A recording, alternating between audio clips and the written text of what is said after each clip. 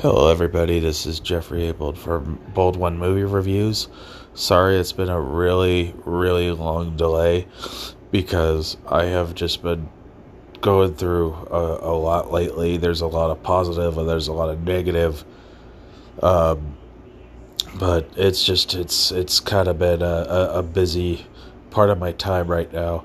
I am planning on doing some podcasts if there's people out there who really like to listen to what I have. Um, just please, I'm going to let you know that I will eventually kickstart back this channel. But just understand, it's just with what I'm going through with work and everything around me, and there's also something new that's going to happen in my life.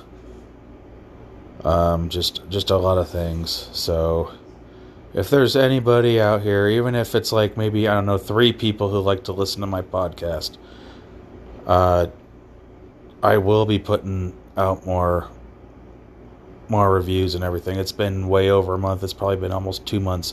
So just hold on tight. I will bring this channel back to speed when I can. So anyway, that's all I got to say right now, but trust me, I got a lot to work on. I like for movies like Men, Top Gun Maverick, Lightyear, The Black Phone.